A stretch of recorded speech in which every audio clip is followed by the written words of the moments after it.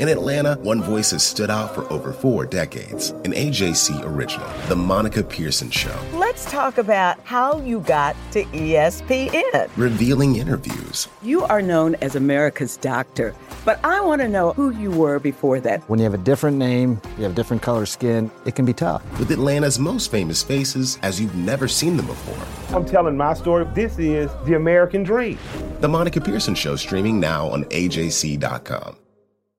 Donald Trump has been indicted in Atlanta. We have so many court dockets to follow, but we haven't really seen anything yet. The Atlanta Journal-Constitution has covered every moment of this historic case. I've been writing about this investigation for 2.5 years. Our team is led by reporters Bill Rankin and Tamar Hallerman. Follow our coverage on AJC.com and listen to new in-depth episodes of the award-winning podcast, Breakdown, the Trump Indictment, only from the Atlanta Journal-Constitution.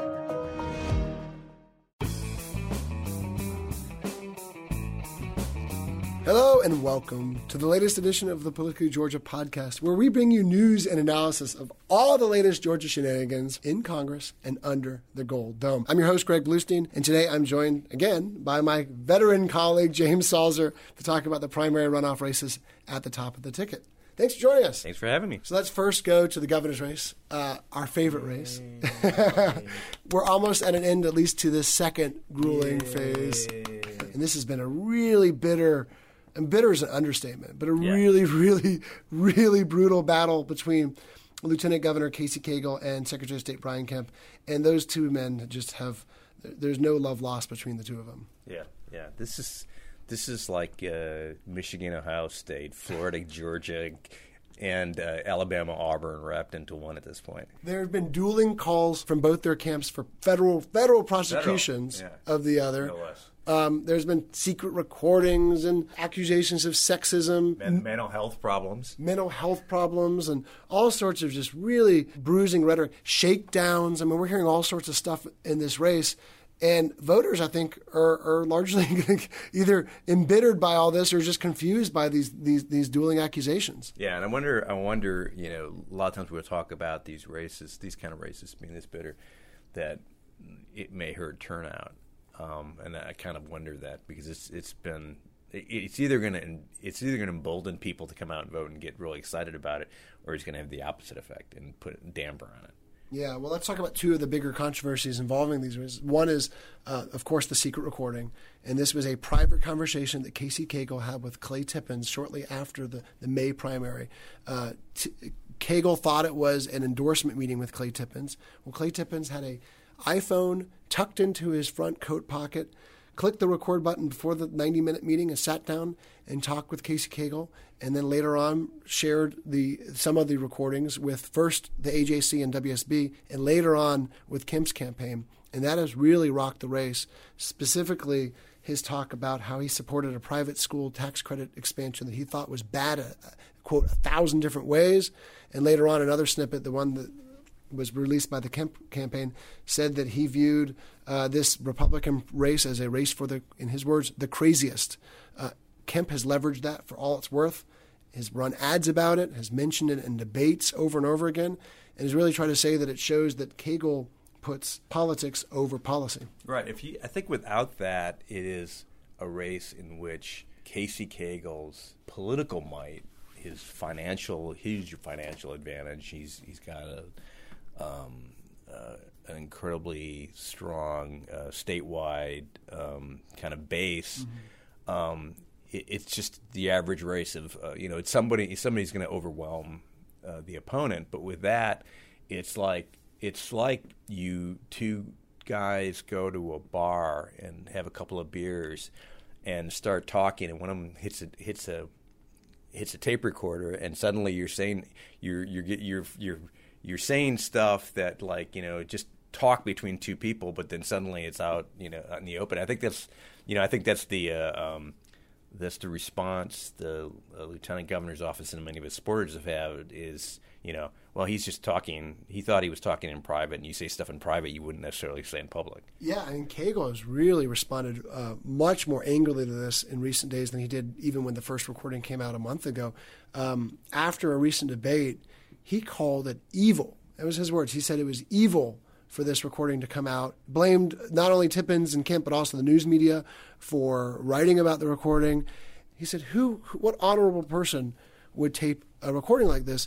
He was then asked if, what if Brian Kemp was saying the same words on a similar recording? What would you do with it? He said, that's not the point. He said that the point was that Kemp's campaign had, in his words, set up this whole thing, staged this against him to bring him down, to ruin him, and that was why he was so upset about it.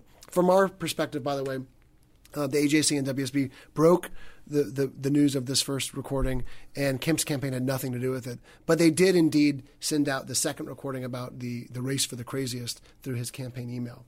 The reality is, it's naive to think that if Kemp had been tape recorded saying that stuff, that the lieutenant governor's campaign wouldn't have used it. They jump on it in a heartbeat.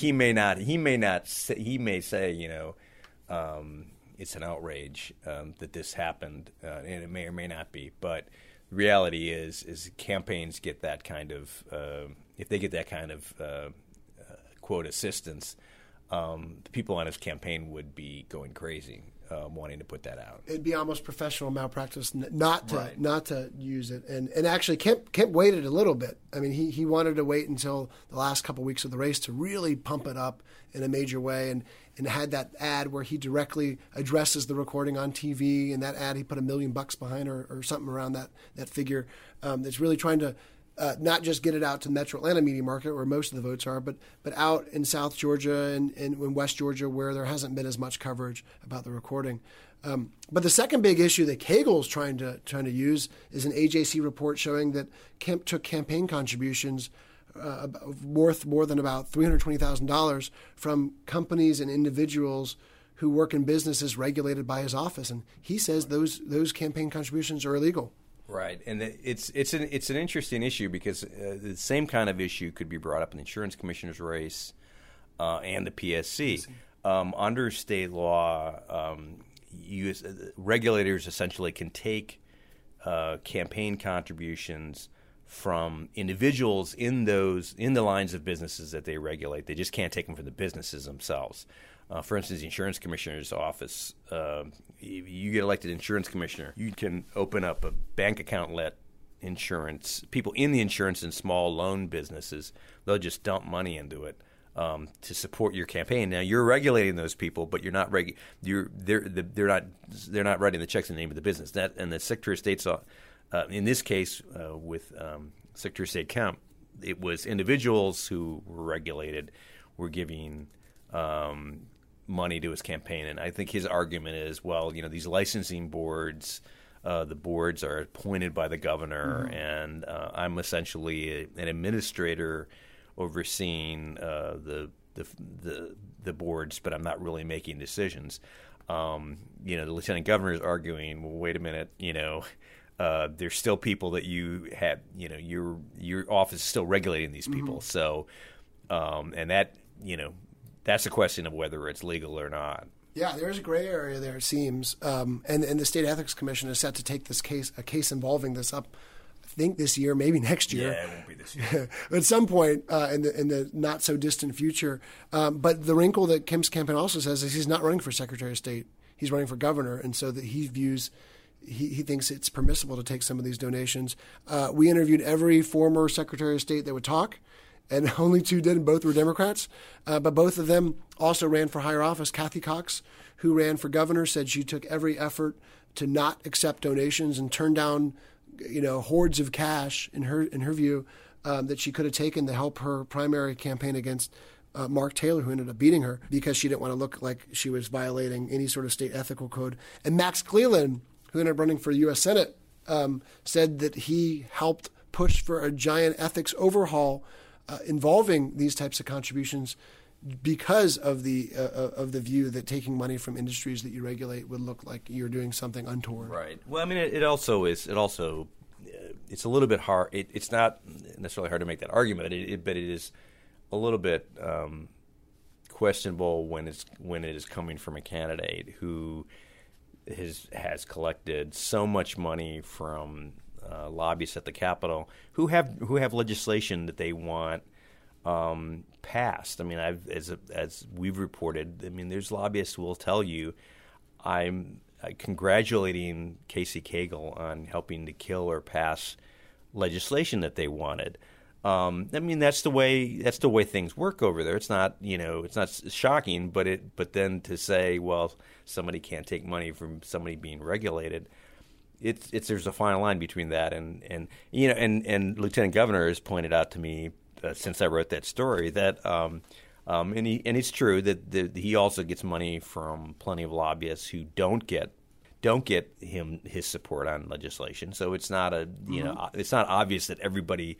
It's not a question that everybody who gives him money gets something done. When I asked him about that at a rally he had up in North Georgia, his first answer was, "Well, look at Delta." Yeah, that's a good example. Delta lobbyists gave him thousands of dollars in campaign contributions, and he might have given them the ultimate shaft earlier this year when he orchestrated the defeat of that tax break on jet fuel. And the truth is, on the Kemp case, we don't have proof that he that the contributions to people he regulates had any influence or had major. There was a case or two where we did probe pretty deeply on it, but by and large, there is we don't know that everybody who gave him a check also got something out of it. So, I mean, that's true in both cases. We're in pretty muddy territory. We've got a low turnout expected. We've got an AJC poll showing the two candidates neck and neck, but with Kemp with a slightly within the margin of error. And we've got both candidates really turning back to their main arguments throughout this race. For Kemp, it is trustworthiness. He's asking voters who they think they can trust to be the most conservative candidate out there.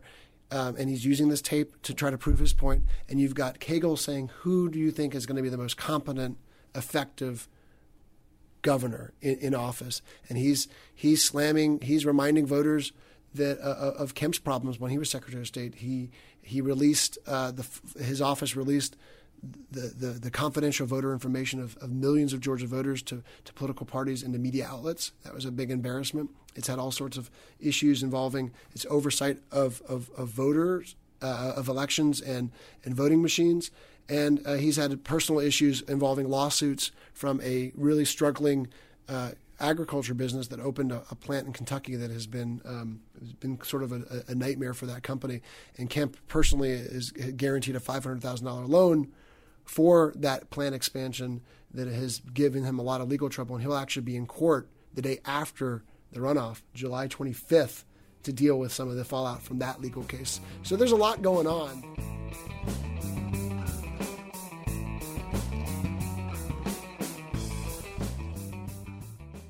Greg Bluestein here, sneaking in an update on the governor's race. A lot has happened since we recorded the podcast episode you're currently listening to.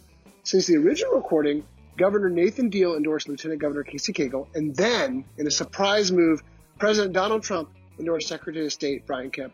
Also, Vice President Mike Pence is campaigning for Kemp in Macon. So how does this impact the race? Well, in a major way. Casey Cagle, who was the presumptive frontrunner, basically a juggernaut who had raised more than $10 million since getting in the race last year, is now the underdog. And he campaigned just like that over this past week. But there's also some really good down-ticket races that we've also been monitoring here at the AJC, and one of them is the Lieutenant Governor's race. Right. And we have, as in the governor's race, we have a poll showing a pretty close Republican runoff race between State Senator David Schaefer and former state rep Jeff Duncan. Senator Schaefer came very close to winning the Republican primary without a runoff. He got 49%. You need 50% plus one. And he is by far the greater fundraiser. He's got probably 3 times as much money as Jeff Duncan does. He's worked Georgia for years, building up a strong political base. But Jeff Duncan is running a spirited campaign as kind of the underdog. He's kind of reveled in the underdog issue. And he also has an outside, what Senator Schaefer would call a dark money group, an outside group that is funding campaign against Senator Schaefer, accusing him of various malfeasance. Even though Senator Schaefer has a 16-page financial disclosure saying how he's made his money and everything from real estate to stock, Jeff Duncan has raised issues about how he makes his living. Now, this is a tough one for both those candidates because, as you mentioned, Schaefer was so close, within a hair of winning this without a runoff. And when you get to a runoff for a lesser profile race like this, a lot of the attention is on the governor's race and not on this lower profile race. It's hard for the candidates to get attention. This is a lot closer than comfort for Schaefer. He's only up by about 4 points over Jeff Duncan when he had such a commanding lead in the primary phase of this race. And so a lot of it, I think, is also coming down to electability. Senator Schaefer has gotten endorsements from, I think 99% of the political population in the state, just seemed like. And Duncan's working his tail off, too, and he has that new ad showing him as this very likable former baseball player, and of course he's doing all these sort of baseball puns and giving his pitch and trying to throw strikeouts and all that stuff. Probably be smarter for him to do an Atlanta United related one. Yeah, even more popular than the Braves these days. Right. But he's also behind the scenes trying to say that if Schaefer is elected, he will lose to Democrat Sarah Riggs-Amico, who is a true outsider. She's never held public office before. She's the Democratic nominee for LG. She's a business owner who has very very much is trying to push an outsider appeal, and Duncan's final pitch per se is all about that. Is about if Schaefer wins, a Democrat will retake the LG's office for the first time since 2006, and he's trying to say that there's all sorts of dirt to come out against Schaefer. He's even requesting some of that dirt with that whistleblower website that he set up. The cynical reporter would say, if there's dirt, why hasn't it come out yet in this very heated Republican runoff? It's also frankly something we hear every runoff, Democrat or Republican, is elect me because the other guy or the other woman can't beat the Republican or the Democrat. So that it's really not a surprising argument.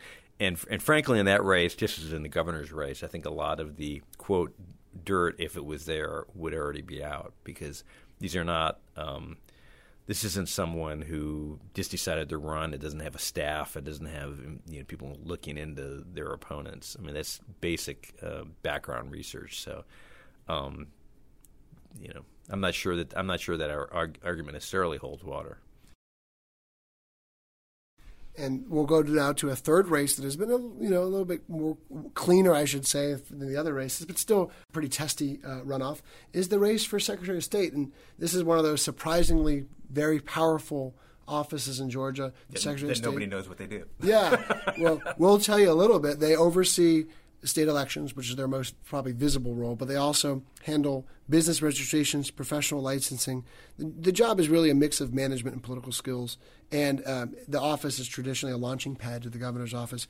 Each of the last 4 secretaries of state have run for governor. None have won. Whoever wins this race will have a prominent platform, and they will face Democrat John Barrow, a moderate Democrat who represented one of the swingingest districts back then in the U.S. House, this sort of conservative-leaning district in East Georgia. At one point, it was stretched all the way from Savannah to the Atlanta suburbs.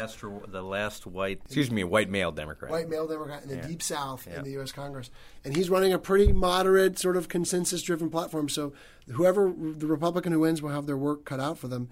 And it is a surprising contest because everyone thought State Senator Josh McCoon would have a role in this runoff, but he ended up finishing out of the top 2. So instead, we have State Representative Brad Raffensperger, a sort of a backbench Republican who is self-financing a large part of his campaign and emphasizing his business ties and his business experience against runner-up David Bellala, who is a former mayor of Alpharetta. Really, it's a difficult race to. There've been a little bit of sniping back and forth, some kind of minor issues that have come up, but it's a hard race for people to get their arms around, because the one issue that has been kind of the overriding issue the last year in that office has been discussion at the legislature and Secretary of State about replacing voting machines. And it's kind of hard to get too riled up about, for the average voter to get riled up about what kind of voting machine you have. But there is a group of people who that's the almost the paramount issue, as some people the Second Amendment and voting rights, and there's a number of issues that are like that. But we hear very frequently from people who are very interested in having a voter trail. When they go to vote, they want to have a piece of paper that says this is how I vote, so they have a record of it to make sure it was recorded correctly. And that hasn't been the case in Georgia in the last 15 odd years. And so, but the thing is, everybody who's running pretty much supports that, right? Yeah, and so there's not a huge difference between the candidates, but whoever wins will have to face those big decisions. There will be a new voting system. Georgia's elected leaders. They came close to it this year, but next year they'll probably put it over the finish line. But they want to replace the state's outdated electronic voting system with a new system that has some sort of paper backup. There's questions about professional licensing. The State Board of Nursing wants to take control of its own investigations. And there's, of course, questions about voter confidence involving these lawsuits and questions about voter fraud. Which I think is a bigger issue in the general election. But in the runoff, I don't know that there is a whole huge amount of difference between the two candidates. No, and that's one of the big driving factors of the race. You have Belal making a big play, talking about the potential for fraud in Georgia's absentee voting system. Even though that voting fraud is rare, he's saying it needs to be prevented. He's going to crack down. He says it's like the potential for fraud is like a leaky bottle of water that undermines voter integrity. And Raffensperger is talking about those same issues, but he's also talking about his experience managing large organizations that have made him a millionaire many times over. And by the way, he has been able to use that money. He's pumped about $725,000 of his own cash into this campaign, and that's why you're seeing a rarity, a lot of TV ads, at least in the Metro Atlanta market, about this race for Secretary of State. Right, and that in a race like that makes a difference because nobody knows who either of these guys is. I mean, not nobody, but it's not like they're household names. So the guy you know may be the guy you vote for. Got it. Well, James, thank you as always for keeping us up to date on these three very important races. Well, that is all for this week's edition of the Politically Georgia podcast. Head to ajc.com/politics to subscribe to Politically Georgia. You'll get access to our daily newsletter along with all of our stories and updates on all things Georgia politics. Don't forget to subscribe to our podcast and rate us. And as always, thank you for listening.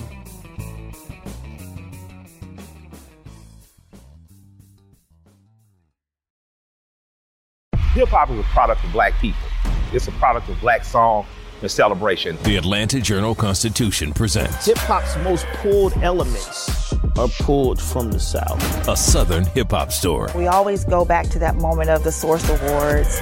Everybody wants your rhythm, but they don't want your blues. The biggest names in hip-hop. Atlanta is still the mecca for hip-hop. 50 years. No one can deny one film. The power of the South now. The South got something to say. Streaming now at ajc.com/hiphop. Our journalists at the Atlanta Journal-Constitution are working around the clock to keep you updated on all the developments surrounding the Trump indictment. Now the AJC is putting all of our coverage in one place with our new Trump 19 newsletter. Every Wednesday, you'll have our latest coverage and analysis on this historic case in your inbox. So sign up for free today at ajc.com/indictment newsletter. That's all one word. ajc.com/indictment newsletter.